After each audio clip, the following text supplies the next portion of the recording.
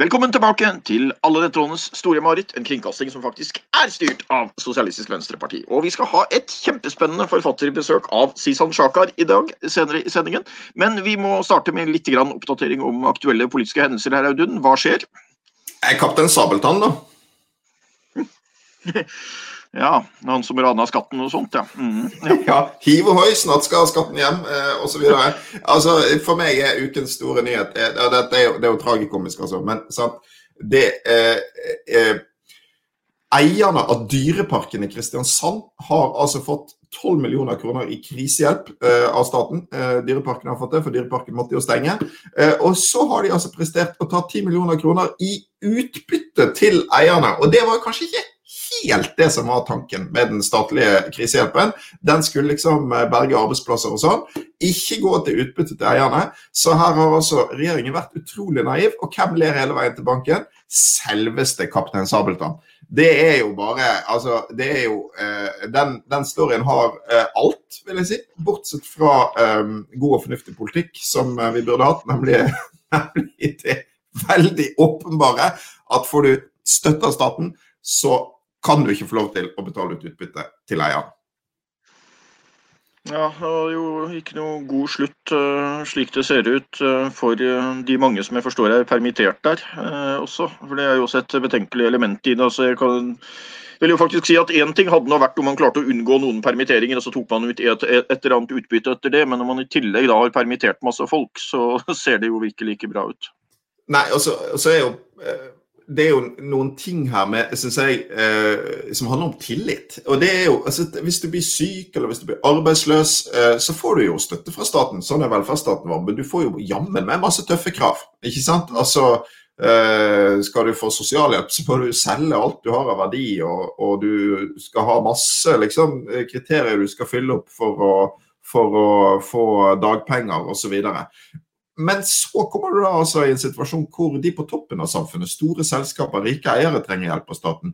Og da har høyresiden plutselig helt motsatt syn på dette. Da det ikke tøffe krav som gjelder, da det tillit som gjelder, vi må stole på folk. Selvfølgelig, sa de I hele fjor, når disse kravene om et krav om nei til utbytte hvis du fikk krisestøtte ble fremmet, så sa de jo bare, ja, men det jo ingen som kommer til å ta ut utbytte. Men nå har de kommet da, Dyreparken, også Lundin, dette oljeselskapet som har fått store skattefordeler og skal betale ut noe fett utbytte til eierne. Sant? Altså, det får være utrolig naiv, da, synes jeg. Eller eventuelt uvillig til å stille krav til overklassen på samme måte som man til vanlige folk. Men så var det et lyspunkt I dette, Hans Olav, som ofte kan si den norske overklassens sosiale samvittighet, det jo ofte Trond Mohn, en av Norges rikeste menn, men også overbevist sosialdemokrat fra Bergen. Han oppdaget da at en bilforretning som han eide hadde tatt imot krisestøtte, men likevel gått med overskudd. Og en del andre bilforhandlere hadde da valgt å betale pengene tilbake, men ikke den som han var inne på eiersiden av, for da var det et litt, for å si sånn, ikke veldig stilig intervju I Bergens Tidende med en av de som drev den, som sa det at, ja, men du tar jo ikke opp lån hvis du kan få penger av staten. Da ringte Trond Mohn og sa, disse pengene, de vil jeg ha tilbake betalt til staten. Det samfunnsånd, synes jeg. Ja, det et standpunkt det står veldig stor respekt av, også til det du nevnte, så det klart, vel, hvis man nå på et tidspunkt sa at ingen kommer til å ta ut utbytte hvor man virkelig trodde det, så det klart at når man har fått se gjentatt episoder hvor det har skjedd, så kunne det kanskje være på tide å ta en ny vurdering av om det ikke behov for en sånn regel. Men det spørs vel om vi får det. Jeg regner med at SV jobber videre med saken. Den saken vi på. Du, en helt annen ting som har skjedd denne uken, tragisk, jo at det har vært et militærkupp I Myanmar, det landet som tidligere ble kalt for Burma. Og der, altså, det jo mange eksempler på Orwellsk nytale og utrolig fantasifulle propagandaknep om dagen, men jeg synes at militærjuntaen sin måte å forklare hvorfor de måtte felle Aung San Suu Kyi og sette henne I husarrest på, noe av det mer kreative jeg har sett. Se på den her. Den fra direktøren I Human Rights Watch.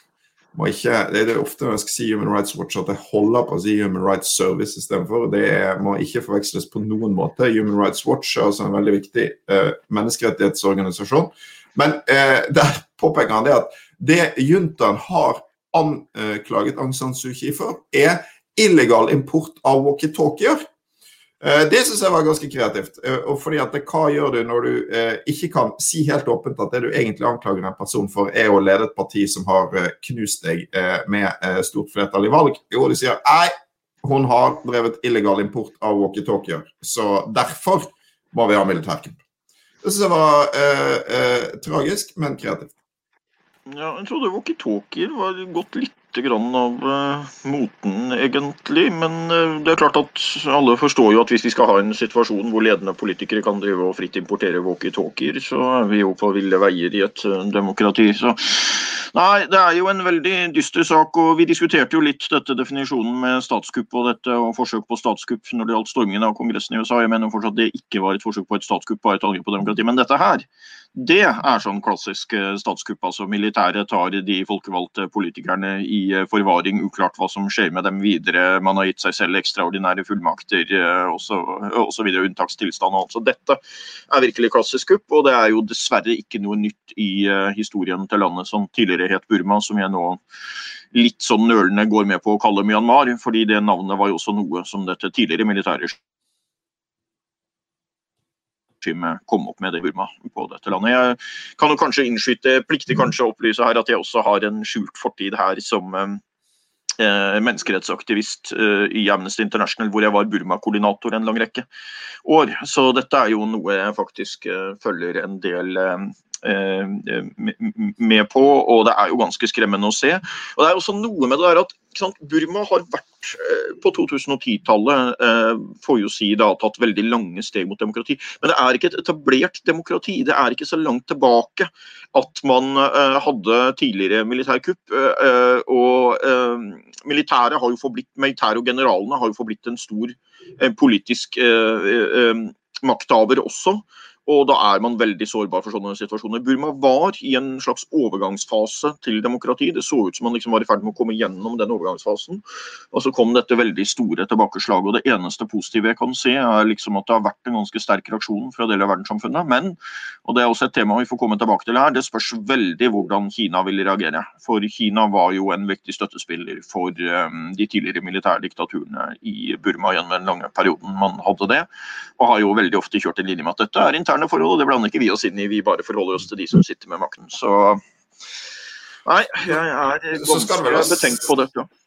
Så skal det vel si sånn, Olav, at selv om det jo kjempeviktig å fordømme kuppet og denne juntaen, så har jo Aung San Suu Kyi skuffet mange av aktivister, sånn som det selv og andre som har kjempet for hun og for demokrati i Myanmar, fordi ikke minst i disse grusomme overgrepene mot Rohingya-minoriteten, som mange vil huske, der veldig mange ble drept, veldig mange ble drevet på flukt, så ble jo hun veldig sterkt anklaget for ikke å ha gjort noe, eller i hvert fall nok for å hindre det. Ja da, og det et falmet bilde av en tidligere fredsprisvinner fra begynnelsen av 90-tallet, som man jo hadde kanskje urealistiske forventninger på. Nå Burma et veldig komplisert land å styre, og det som i praksis skjedde jo slik det fortoner seg, at hun var for, hva skal man si, unnfallende forstående ovenfor de militære lederne som fortsatt satt med stor makt, og så å si så gjennom fingrene til og med unnskyldte de overgrepene og den maktbruken som var mot rohingyaene. Og det det grunn til sterk kritikk av Aung San Suu Kyi på. Samtidig så blir jeg litt betenkt når jeg nå da ser noen som ute og sier at jo, men jeg var uenig med politikken Aung San Suu Kyi førte, og da det ikke så galt at hun ble avsatt på sett og vis. Det et fryktelig skummelt spor å gå inn på med at man aksepterer, hvis man blitt skuffet over demokratisk valgte ledere, så aksepterer man at de avsettes selv om det da skjer ved kupp, og det har veldig sjelden ført at situasjonen blir noe bedre.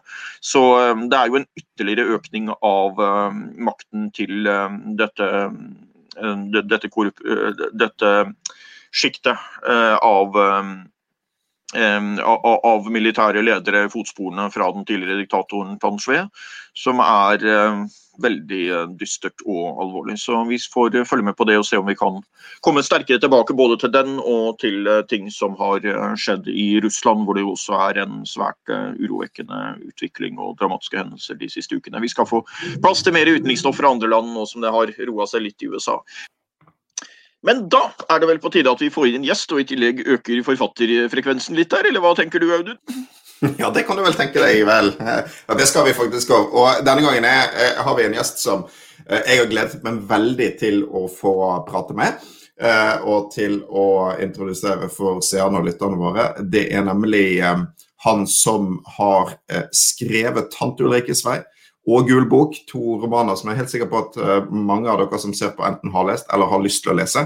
Han har solgt veldig mye av de bøkene, fått priser, en som jeg har lest med stor glede, nemlig Zishan Shakar. Hallo. Velkommen, Zishan. Før vi prater mer om de bøkene dine og sånn, så er du nødt til å forklare folk som kanskje ikke helt inne i sånn departements- og byråkratsjargong hva Gul bok egentlig for Gul bok jo egentlig ikke en roman. Nei, ikke sant? Gul bok jo, det vet jo selvfølgelig du, Audun, og Hans Olav også, men det jo regjeringens forslag til statsbudsjett. Det det forslaget regjeringen gir til Stortinget. Så det rett og slett Gul bok, og litt sånn dobbel betydning da, i denne romanen jeg lagde, fordi han hovedpersonen også kommer da inn i departementet, ikke sant? Og akkurat som Gul bok, så han jo ikke det ferdige produktet. Han liksom et utkast, han oppe til forhandling, akkurat som Gul bok. Så derfor, derav Gul bok som romantittelen i dobbel betydning da.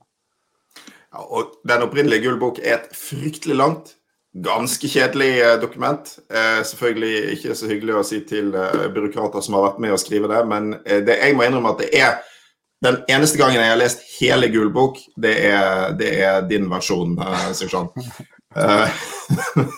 Den har vi her. Men dette jo altså din andre roman. I Gul bok så følger vi Mani, som vokser opp på Haugenstua, som blir etter hvert byråkrat i det litt fiktive oppvekstdepartementet, som jeg mistenker modellert på det kunnskapsdepartementet du har jobbet i selv.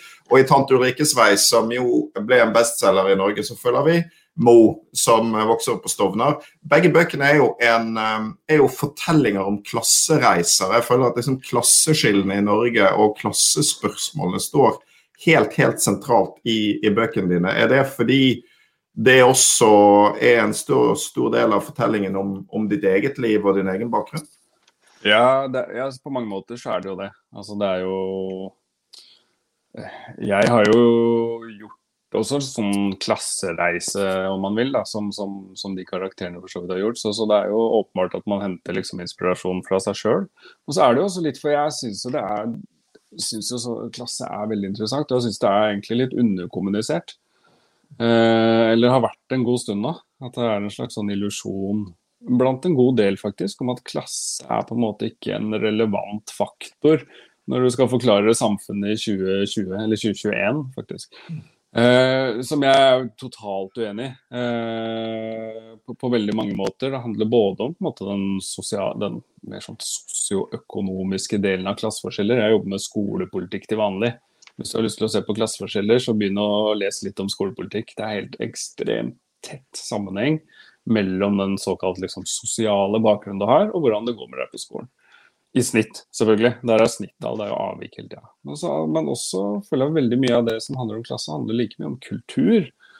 Ikke sant? Kulturforskjeller, som ofte de der litt sånn vanskelig å få tak på å se. Så jeg alltid liksom tenkt på klasse som når du snakker om liksom Adam Smith og markedets usynlige hånd. Altså klasse også en sånn slags usynlig hånd som former valgene vi tar, og utfallene vi får i livet våre i en veldig, veldig stor grad, mye større, mener jeg da, enn det vi kanskje klar over. Ja, fordi at i din beskrivelse av Mani som kommer fra Haugenstua og oppveksten og crewet sitt der, og så får jobbe og møte byråkratene i departementet, så nettopp dette, alle de kulturelle kodene som Mani i begynnelsen ikke forstår, det står sentralt. Så du lager også et portrett av den akademiske middelklassen og dens koder og dens måter å fungere ekskluderende på da. I et intervju så jeg at du brukte et begrep klasseangst, tror jeg det var, som du hadde kjent på selv. Det var knyttet til det her med kultur da, sånn som jeg skjønte det. Ja, ikke sant, klasseangst, ikke minst knyttet til det med Det tror jeg sikkert mange av oss har opplevd, som har på en måte vandret mellom ulike klasser, og så jo, for min egen del, da, så liksom min identitet har alltid vært veldig tett knyttet til den klassen jeg på en måte tilhørte. Det høres ut som klasse veldig sånn der lukka bokser, det jo dynamisk og flytende alt det der, men den der arbeiderklasse fra drabantpinn, hele den, ikke sant? Og det klart når jeg satt av for eksempel på sånn radioprogram, og så sa programlederen, ja, du som del av skravleklassen, da får jeg sånn angstanfall. For det jeg har liksom alltid følt det liksom, identiteten liksom knyttet opp til å være utenfor det etablerte, på en måte, ikke sant? Og så plutselig du inne i det etablerte, og da står det noen sånne identitetskriser, da, som også Ann-Man i boka havner i. Men kan du da fortelle litt grann for lytterne våre her om din egen reise sånn? Du jo tydeligvis en som har gått en lang reise opp sånn, og også med utdanning og sånt. Kan du fortelle litt grann om din egen bakgrunn og veien fram? Ja, det kan jeg for så vidt. Jeg har vokst opp på Stovner innerst i Groruddalen, helt øst i Oslo. Jeg vokste opp i en veldig sånn arbeiderklassefamilie. Faren min kom som arbeidsinnvandrer fra Pakistan. Mora mi har liksom jobbet i butikk og sentralbord, og begge foreldrene mine ble trygda ganske tidlig, så jeg har liksom vokst opp mer i en sånn trygdeklasse nærmest, i den grad man kan kalle det det. Men så tatt av høyere utdanning, gått på universitet, fått den der mastergraden, og begynt å jobbe i departement, og liksom virkelig inn i den akademiske middelklassens domene. Da. Men bare for å si det, for jeg får alltid sånn jævlig behov for det, at veldig ofte så blir stilt sånn spørsmål, hvorfor har du liksom lykkes så godt? Og veldig ofte så ligger det liksom implisitt i det å lykkes at du har tatt en akademisk utdannelse. I den som spør spørsmålet, så ligger det liksom som en sånn forutsetning nærmest, og tatt en klassereise eller å ha lykkes på en måte knyttet til den mastergraden. Og så liksom jævlig mye av de folka som jeg har vokst opp med, som har liksom hatt problemer hjemme med rus og psykiatri, og så har de klart å ta det der fagbrevet og blitt bilmekanik. De har lykkes like mye, de også, liksom. Sånn at, jeg er ikke alltid enig i det premisset, men jeg håper det var svar på, liksom, kronglete svar på spørsmålet ditt, Hans Olav. Det var et helt fint svar på spørsmålet. Da lurer jeg også litt på det at du har da den bakgrunnen du har med familiehistorie fra Pakistan og det. Har du merket gjennom oppveksten at det liksom har preget på en annen måte med kulturelle referanser og så videre enn hvis du sammenligner med folk som vokste opp på samme sted og på sett og vis med samme klassebakgrunn, men likevel da med en så å si helnorsk bakgrunn da? Ja. Altså, det der er jo et stort spørsmål egentlig, og det jo det jeg på en måte kanskje har følt på og tenker jo at det med innvandrerbakgrunn, hvis man vil kalle det det gir et slags sånn ekstra lag utenpå den utenforskapen. Altså den gjør den veldig synlig, den utenforskapen som veldig mange, for eksempel i Groruddalen, som vokser opp med den bakgrunnen jeg har hatt, men som ikke har minoritetsbakgrunn også følger på. Men den der minoritetsbakgrunnen, den gir jo selvfølgelig både liksom, i forhold til utseendet ditt og navnet ditt og religion veldig ofte, så gir den på en måte et ekstra lag i den utenforskapen, da, om man vil, eller den følelsen som jeg var inne på av ikke være del av på en måte det etablerte av majoriteten. Da. Jeg vet ikke om dette et meningsfullt spørsmål, Sishan, men sant, fordi de du beskriver i bøkene dine har jo både en arbeiderklassebakgrunn eller kanskje det du kalte trygdeklasse blant de aller fattigste i samfunnet, og mange av de har i tillegg en minoritetsbakgrunn. Hva historien din aller mest en historie om? Det mest en historie om klasse, eller det mest en historie om minoritetsbakgrunn? Og i det spørsmålet mitt ligger kanskje også, hva det som aller mest skaper rammer og grenser i livet, tror du, for disse ungdommene som vokser opp i dag? Det et spørsmål om klasse, eller det et spørsmål om minoritetsbakgrunn aller mest? Altså, det jo i den grad man må på en måte, i den grad man kan skille dem. Så tenker jeg, så tilhører nok jeg de som mener at levekår og klasse har definitivt liksom størst forklaringsfaktor. Altså. Absolutt, og veldig mye av de tingene vi ser ute i drabantbyen i Oslo, da, de utfordringene som godt dokumentert, for å si sånn. handler veldig mye om klasse, og jeg synes det blir litt sånn underkommunisert ofte. Det litt sånn vanskelig å ta opp, det ikke på en måte sexy nok i debatten, hvis du skjønner hva jeg mener. Jeg husker for litt siden så var det byrådslederen i Oslo, Raymond Johansen. Da var det snakk om noe sånn ungdomskriminalitet og sånn, ikke sant? Og så rykket han ut og sa at dette må forstås som et klassespørsmål. Ikke sant? Og da ble det liksom halvkritikk. Nei, Raymond vil liksom ikke snakke om der skoen egentlig trykker. Og, ikke sant? Du får veldig fort den da. Og da mitt liksom spørsmål tilbake her. Ok, så hvis det ikke det, hva det dere da forklarer det med egentlig? Og det har jeg til gode å få en i hvert fall veldig overbevisende forklaring om.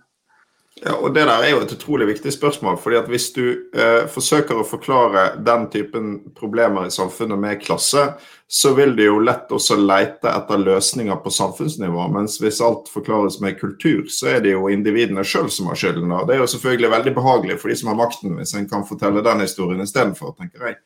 Ja. Men bare kort tilbake til det med klassereise, for jeg synes det veldig interessant det du var inne på der, og det jeg også litt opptatt av, fordi at på den ene siden så ser vi jo at betingelsene for klassereisen i det norske samfunnet har blitt vanskeligere, altså den sosiale mobiliteten går ned. Den jo riktig nok mye høyere i Norge enn for eksempel i USA, som liksom skal være den sosiale mobilitetens hjemland. Men den går jo ned i takt med at klasseskillene øker. Og det sier oss jo noe om hvor fort forskjellsutviklingen i Norge går, men i den debatten så det jo ofte litt sånn at et spørsmål om likhet blir liksom redusert til et spørsmål om like muligheter, mens det jo henne med deg at det jo ikke et mål at alle skal være akademikere. Tvert imot så jo det vi kommer til å ha mest mangel på i Norge i årene fremover, jo dyktige fagarbeidere. Så der også må vi jo kanskje, altså en skal jo være veldig opptatt av muligheten for å kunne bruke evnene sine til å bli det man vil. Men en må jo ikke gjøre det til et mål om at alle skal gå på blindern, for det blir jo ikke, med all respekt for statsvitere, så kan vi ikke ha et samfunn hvor alle statsvitere.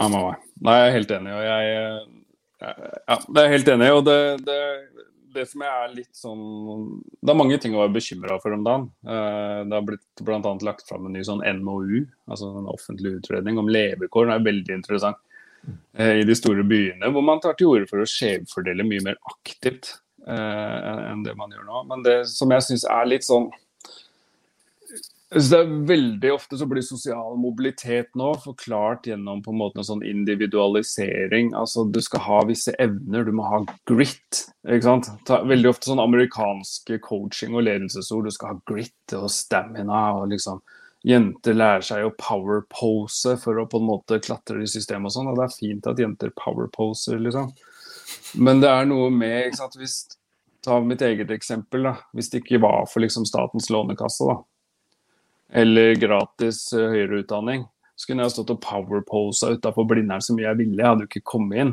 Ikke sant? Sånn at det noe med å ha de der tunge, svære velferdsordningene på plass, og opprettholde dem, og kanskje noen tilfeller også utvide dem. Altså. Ja, kan jeg bare si, jeg oppfatter deg også dit hen at vi enige om at ikke alle skal ha mastergrad på Blindern, og at det ulike typer utdanning som viktig, men jeg oppfatter vel også at vi enige om at nettopp på det du sa nå, at muligheten til å kunne ta utdanning, så å si uavhengig av klassebakgrunn, og også det å kunne velge en utdanning rett og slett som tilpasset egne evner og interesser, at det en veldig viktig sak i forhold til klassespørsmål. Ja, den jeg helt enig. Det definitivt, og det så utrolig viktig at den opplevelsen av like muligheter reell, altså at folk, hvis du snakker om sånn utenforskap og sånn, så det liksom, det virkelig det avgjørende at folk opplever, uansett om du bor i en drabantby på Stovner med trygda foreldre, at man opplever at sjansen reell, at mulighetene reelt like, liksom. Det utrolig mye å si. Du har jo, Sishan, nå selv om du veldig opptatt av å sette spørsmål om klasse på dagsorden, så har det absolutt ikke hindret deg fra å snakke også om rasisme i Norge og de utfordringene som minoritetsungdommer møter. Jeg ser blant annet at du har vært aktiv i diskusjonen etter tilknytning til Black Lives Matter-bevegelsen, som jo i Norge ble en måte for mange ungdommer med minoritetsbakgrunn å få ut frustrasjon, for eksempel over behandling fra politiet, over rasisme i utelivskøer. Jeg ser at du har også delt den typen historier. Det var en historie du fortalte til det som gjorde veldig inntrykk på meg, og det var når hele Norge skulle lete etter Kristin og Håkon før OL i 1994. Kan ikke du fortelle oss om det? Jo, det var jo det liksom, Lillehammer-OL, det jo vanskelig nesten å forstå hvor svært det var. Altså, ikke sant, OL på hjemmebane i vinteridrettsnasjon Norge, det blir jo ikke større enn det. Og da skulle man ha noen maskotter, Håkon og Kristin, husker sikkert de dokkene og sånn. Men de skulle også levendegjøres, da, tror du det var på åpningsseremonien eller sånn, og da var det en sånn form for konkurranse, jeg husker ikke detaljene helt, men det var en slags konkurranse, hvor du liksom, skoleelever kunne liksom melde seg på, og bli de, eller for å være de da, på åpningsseremonien. Og da kom de til skolen vår også, da vi fikk beskjed fra læreren vår at nå kommer de, og du kan liksom gå ned i samlingssalen, eller hva det de som har lyst til å være med. Og alle har jo lyst til å være med på det, selvfølgelig. Men da får jeg og broren min og Vakas og en hel haug, men i hvert fall noen andre beskjed om at det ikke noe vits at dere med. Implisitt, du passer ikke inn i beskrivelsen av en Håkon.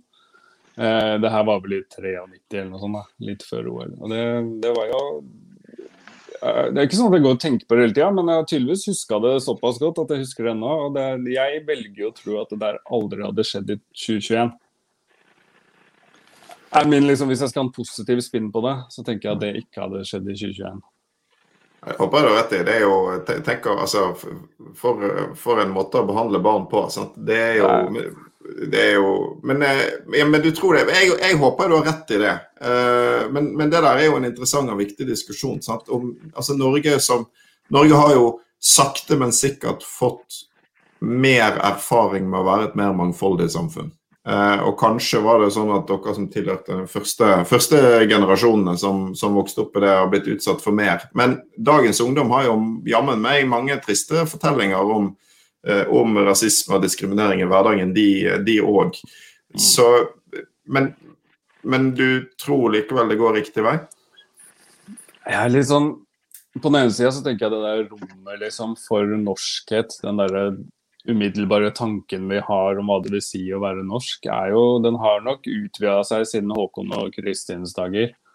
Men den fortsatt, opplever jeg i hvert fall til dels ganske smal, altså. Så det nok et stykke å gå på, men jeg veldig sånn delt, og det umulig liksom, i 2021 å ikke være delt på akkurat det spørsmålet, for det liksom to sånn voldsomme krefter som trekker i hver retning. Du har på en måte hele den, jeg kaller den liksom progressive siden, det som ble liksom hele den Black Lives Matter, ikke sant? Du ser at på en måte media, kulturen i mye større grad har på en måte blitt mangfoldig. Du har en veldig sånn kraft på den siden, men så det jo ikke til å stikke under en stol at du har en voldsom kraft også på den andre siden, som mer den der, jeg kaller det liksom ytre høyre, eller hva du nå vil da, nasjonal konservatisme. Sånn at det jo en sånn duell, og man sitter jo og føler veldig på den, sånn at den ene dagen så man jo veldig optimistisk, og den andre dagen tenker jeg, faen, nå går alt i helvete, nå må jeg lage en plan B, jeg må kjøpe et hus i Pakistan og stikke, altså.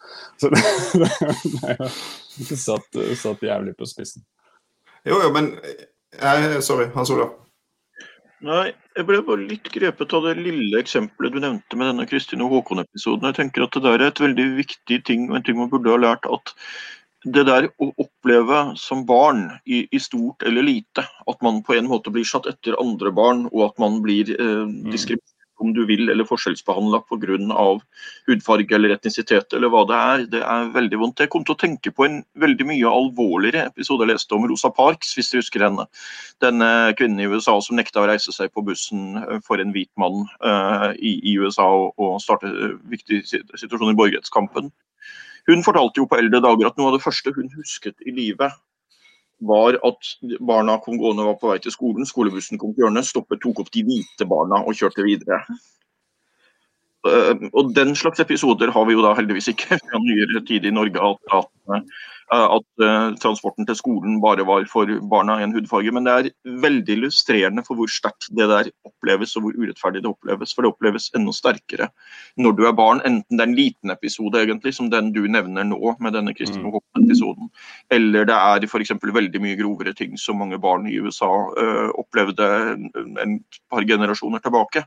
så det noe veldig viktig å huske. Altså den opplevelsen av at man blir inkludert, likebehandlet og tatt på alvor like god som de andre gjennom barneårene og oppvekstårene så ekstremt viktig, tenker jeg. Jeg bare vil slutte meg helt til det. Og det klart, den Kristin og Håkon-historien var jo noe, men det jo mange sånne opplevelser som til sammen begynner å fortelle deg en slags historie om at du på en måte noe annet. Og det klart, det tror jeg mange har sittet og følt på. Det så vi jo heldigvis. Det var egentlig den nesten fineste delen med hele den Black Lives Matter. Jeg skulle ønske det var en bølge som var litt mer permanent, vi får jo se. Men det som var veldig fint med den var jo at de historiene endelig kom opp. På en måte, det har ikke vært sånn kjempestort rom i Norge for å fortelle de historiene, føler jeg. Men det klart, jeg helt enig med deg, Hans Olav. Det setter spor, og det påvirker jo på en måte hvem du ser deg selv som. Jeg håper og tror at det sånn at vi sakte, men sikkert beveger oss i retning av en norskhet som inkluderende på den måten at du kan føle deg norsk og flere andre ting på en gang. At identiteten din kan være mangfoldig. Det må jo være liksom, i en tid hvor det utrolig mye sånn brennbar debatt rundt identitet, så føler jeg liksom at det der vi må, at det går an å være mer enn en ting. Det må være forutsetninger for å klare å lage gode fellesskap. Jeg veldig glad. Jeg er veldig glad for at du sier det, for sånn, jeg har også veldig ofte blitt veldig frustrert over en sånn slags idé om at identitet en ting, og at hvis du har to, så må det være et konkurranseforhold mellom de to. Det jo, altså, vi alle har jo masse identiteter, og veldig mye av tida så lever de identitetene ganske harmonisk med hverandre, liksom. Sånn at den der ideen om at det liksom et sånn konkurranseforhold, at du må ha en identitet, og hvis du ikke har det, så det bare tull. Det fullstendig mulig å leve med mange identiteter på en gang. Ja, siden vi snakket litt om betydningen av utdanning her, så tror jeg at jeg skyter inn min lille lignende episode av det du nevnte, som jeg da har opplevd på en annen måte. Det var da jeg tok videregående som privatist. Så fikk jeg på en muntlig eksamen ved en anledning en karakter jeg syntes var dårligere enn fortjent, med rette eller urette. Så var jeg overrasket over at jeg fikk 4. Jeg synes jeg hadde svart riktig på så godt som alle spørsmålene, og vært ganske ambisiøs også. Så spurte jeg sensoren hvorfor fikk jeg 4, og så svarte sensoren du privatist. Ok. Og da fikk jeg et glimt av den følelsen som jeg tror mange andre har opplevd i mye sterkere grad gjennom oppveksten, altså fordi du tilhører en gruppe, og fordi vi har lavere forventninger til den gruppa. Så dømmer vi deg mer ut fra det enn hva du har prestert. Det kan godt være at det ikke var det sensoren mente å si, men det var det jeg opplevde å høre. Så det forekommer i ulike former, og det et fenomen som veldig verdt å være oppmerksom på, både for de med og uten minoritetsbakgrunn, tenker jeg. Når vi snakker om rasisme i Norge, altså, for jeg tror det jo kanskje to ting som har gått litt i ulik retning. Det ene at jeg tror at det norske har blitt mer inkluderende, vår forståelse av hva det vil si å være norsk har blitt mer inkluderende, bevisstheten rundt å bekjempe rasisme i hverdagen, selv om det alt for mye av det, tross alt større. Men så har du hatt en motsatt utvikling, og det jo at denne her ekstremismen har blitt samtidig mer tydelig. En ting på nett, men det verste jo gjennom terror og vold. Nå var det nettopp 20 år siden drapet på Benjamin Hermansen, 10 år siden Utøya og regjeringskvartalet til sommeren, 2 år siden Bærum. Mani, hovedpersonen i Gulbok, han jo da på ferie fra sin jobb i Y-blokka den uken, juliuken i 2011 når bomben i regjeringskvartalet sprengte, og det skjønte jeg sånn at du var også, men det jo da en liten del om 22. juli i Gulbok, som gjør sterkt inntrykk på Mani, som selvfølgelig gjorde sterkt inntrykk på oss alle. Hvordan husker du 22. juli? Ja, ikke sant. Det bare aller først, jeg synes jo det jo symptomatisk nok egentlig. Det var ganske vanskelig å skrive om det. Jeg visste liksom ikke helt hvordan jeg skulle gå fram, og det litt fordi det på en måte, det jo en hendelse vi eier alle sammen. Alle sammen har på en måte en opplevelse av den, så det liksom vanskelig på en måte å skulle definere den. Men jeg husker den, jeg var jo hjemme,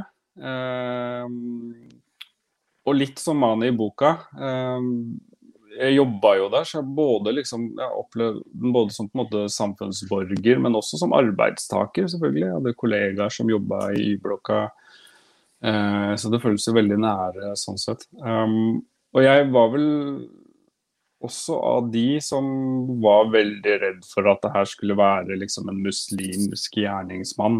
Jeg var veldig bekymret for det, fordi man tenker at det vil gjøre noe med det klimaet i Norge som kan være ganske kjipt. Og derav også en slags sånn lettelse nesten, når Knut Storberget da på kvelden vel står og sier pågrepet nordisk utseende, så blir man glad blir man ikke, men det er en slags type lettelse. Samtidig som i boka, og ellers er jeg liksom opptatt av på en måte, man skal ikke bare redusere norske muslimers opplevelse av 22. juli til det. Ikke sant? For de er jo borgere og arbeidstakere på lik linje med alle andre, sånn at det er akkurat som alle andre, så at jeg og var helt fortvilet over det som skjedde på Utøya, vi satt med den samme usikkerheten, ikke sant? Sånn at man skal ikke liksom, det er ikke sånn at norske muslimer 22. juli bare satt og tenkte på å er det en muslim eller ikke, men det var jo noe som spilte inn, absolutt liksom, så ja. Det har jo denne uken Hans Olav og Seshan kommet en bok, Halvard Notaker sin bok om Arbeiderpartiet og 22. juli. Jeg har ikke lest den ennå, så vi får eventuelt komme tilbake igjen til det senere her på podcasten, men debatten rundt det denne uken har gjort inntrykk på meg, må jeg si, for jeg synes at den beskriver noe av det som har vært utrolig vanskelig for Arbeiderpartiet, men også for hele Norge og norsk politikk sin håndtering av 22. juli, og det var den der balansegangen mellom å skulle samle hele nasjonen, for det var et angrep på demokratiet, men samtidig ikke overse det dypt politiske i angrep, at det var jo et angrep særlig på Arbeiderpartiet da. Motivert av et hat mot Arbeiderpartiet og mot innvandring og særlig muslimer. Og den boken jo belyser veldig godt hvor krevende det har vært å håndtere den debatten. Og dette er noe vi har kommet tilbake igjen til mange ganger gjennom disse årene, men hvor vanskelig det har vært å få en ordentlig diskusjon om sammenhengen mellom ideer og handling, fordi du så lett kan bli oppfattet enten som at du prøver å slå politisk mynt på dette, eller at du anklager mennesker som ikke hadde noe med handlingene for å være med på det. Den diskusjonen der ufattelig viktig, men jeg kjenner akkurat som du skriver, sier at det var vanskelig å skrive om, så har jeg i alle disse årene også syntes det var vanskelig å snakke om, for du så redd for å trå feil. Så jeg må si at det dilemmaet som beskrives i den boken som Arbeiderpartiet sto i den gangen, jeg tror jeg veldig mange har stått det i årene etterpå, og det finnes jo ingen annen vei ut enn å snakke ordentlig om det. Jeg tenker kanskje den boken er et veldig verdifullt bidrag til det. Jeg vet ikke om du har rukket å se på den, Hans Olav? Nei, den står på listen over de jeg skal lese snart, så vi får komme tilbake til den igjen i en senere episode. Men det er jo et veldig spennende og viktig tema du er inne på der. Jeg vet ikke om du, Sishan, har noe å tillegge på det?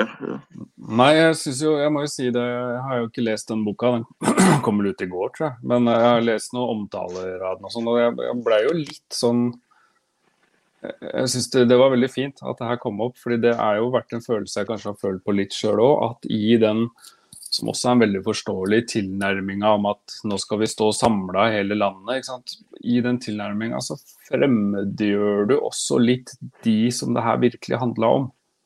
Ikke sant? Og det er selvfølgelig, du fremmedgjør en del av de som kanskje var ute på Utøya, men du fremmedgjør også for så vidt en del norske muslimer, der handler jo i høyeste grad også om islam. Og med det liksom tilhørende da savn om hvorfor er det ingen som sier hva det her handler om, ikke sant? Og det har hele tiden vært litt min sånn, derfor har jeg hele tiden hatt et litt sånn ambivalent forhold til det rosetoget. Jeg synes det var kjempefint, men ikke sant, men det kan jo ikke bare være det, tenker man. Nå kommer jo debatten, og så opplever man, vi trenger ikke ta hele det nå, altså, men så opplever man liksom ok, så det som skjer er en liksom, diskusjon rundt tilregneligheten til gjerningsmannen, i stedet for en diskusjon om den politiske ideologien. Det som skjer er at det ideologiske forbildet mottar pengestøtte fra fritt ord. Og hele tiden den utålmodigheten, ja, når kommer oppgjøret, når skal vi snakke om det handler om, og så har det liksom ikke kommet, men nå virker det som det endelig kanskje kommer, og det tenker jeg på høy tid. Ja, den debatten om utilregnelighet der fikk jo også på en veldig tankevekkende måte politiske undertoner, som var ganske ubehagelig. Også at en del av de som argumenterte for, eller du merket jo en tendens til at en del folk mente at han var utilregnelig, og at det derfor ikke var noe å legge vekt på politisk, ikke sant? Mens det politiske elementet ville jo vært der veldig sterkt uansett det, vil jeg mene, men ble jo selvfølgelig da forsterket med den konklusjonen som kom i rettsvesenet. Jeg har et lite spørsmål til deg, Sishan, og det er at nå har vi jo i et år stått oppe i denne koronasituasjonen, og jeg forstår jo at bøkene dine er vel egentlig i hvert fall i all hovedsak også den siste skrevet før koronaperioden, men hva tenker du om hvordan det påvirker? For jeg har vært bekymret for den siden av det, at jeg tror at koronaen på mange måter kan virke forsterkende, og typisk familier, ikke sant? Typisk familier med flere barn, presset økonomi, uavhengig av etnisk bakgrunn, tror jeg har hatt en veldig tøff periode gjennom det. Hvis du har lite plass og presset økonomi, og man blir presset sammen ytterligere og færre sosiale aktiviteter og så videre, så er det en veldig skummel utvikling. Hva tenker du om det? Nei, jeg er helt enig selvfølgelig. Jeg husker det i starten av koronaen. Det er jo lett å være etterpåklok i det her, men da var det en eller annen, det her var helt i starten, som kalte liksom dette The Great Equalizer.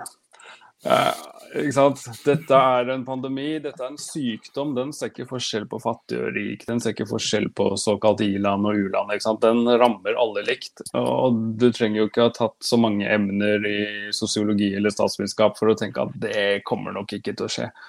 Det er jo det man ser ganske tydelig, dessverre. At det har jo ikke skjedd, og det er jo relativt tydelig, ikke minst i min egen gamle bydel Stovner, som er ekstremt hardt rammet, og dessverre ganske forventet. Altså. Så jeg er ikke så overrasket, men jeg er helt enig med deg. I stedet for The Great Equalizer, så er det like mye en katalysator for underliggende ting som allerede var det.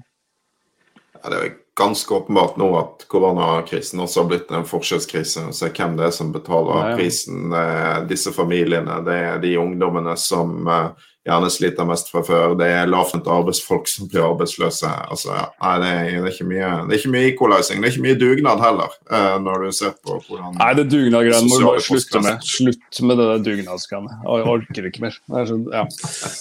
Jeg er enig i det. Du, Sishan Hans Olav, vi skal straks ha gode ting. Jeg må bare stille ett siste spørsmål. Fordi at, altså når du snakker om identiteter og grupper som får en del pes i det norske samfunnet, sant? Så har vi vært inne på ulike ting, men du har da for sikkerhets skyld gått hen og blitt byråkrat. Altså apropos grupper som og det er jo for å si sånn, er det en gruppe det er legitimt å hetse i norsk offentlig debatt, så er det byråkrater. Så hvordan, det var da voldsomt til selvplaging, tenker jeg. Hvordan opplever du det? Byråkrater liksom blitt et skjellsord? Nei, det er det, altså. Det er jo på en måte noe som jeg var inne på, jeg er jo også halvt pakistaner, ikke sant? Og det er klart i Pakistan for eksempel, så har man jo et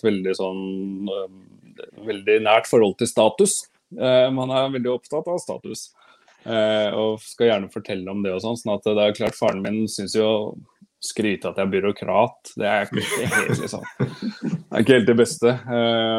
Så en gang jeg var der nede, bare for å ta den i Pakistan, og så spør de da hva jobber du med og sånn, så sier jeg jobber liksom i departement, og faren er veldig opptatt av at det er ministry, det er høyeste nivå, dette er i det minste.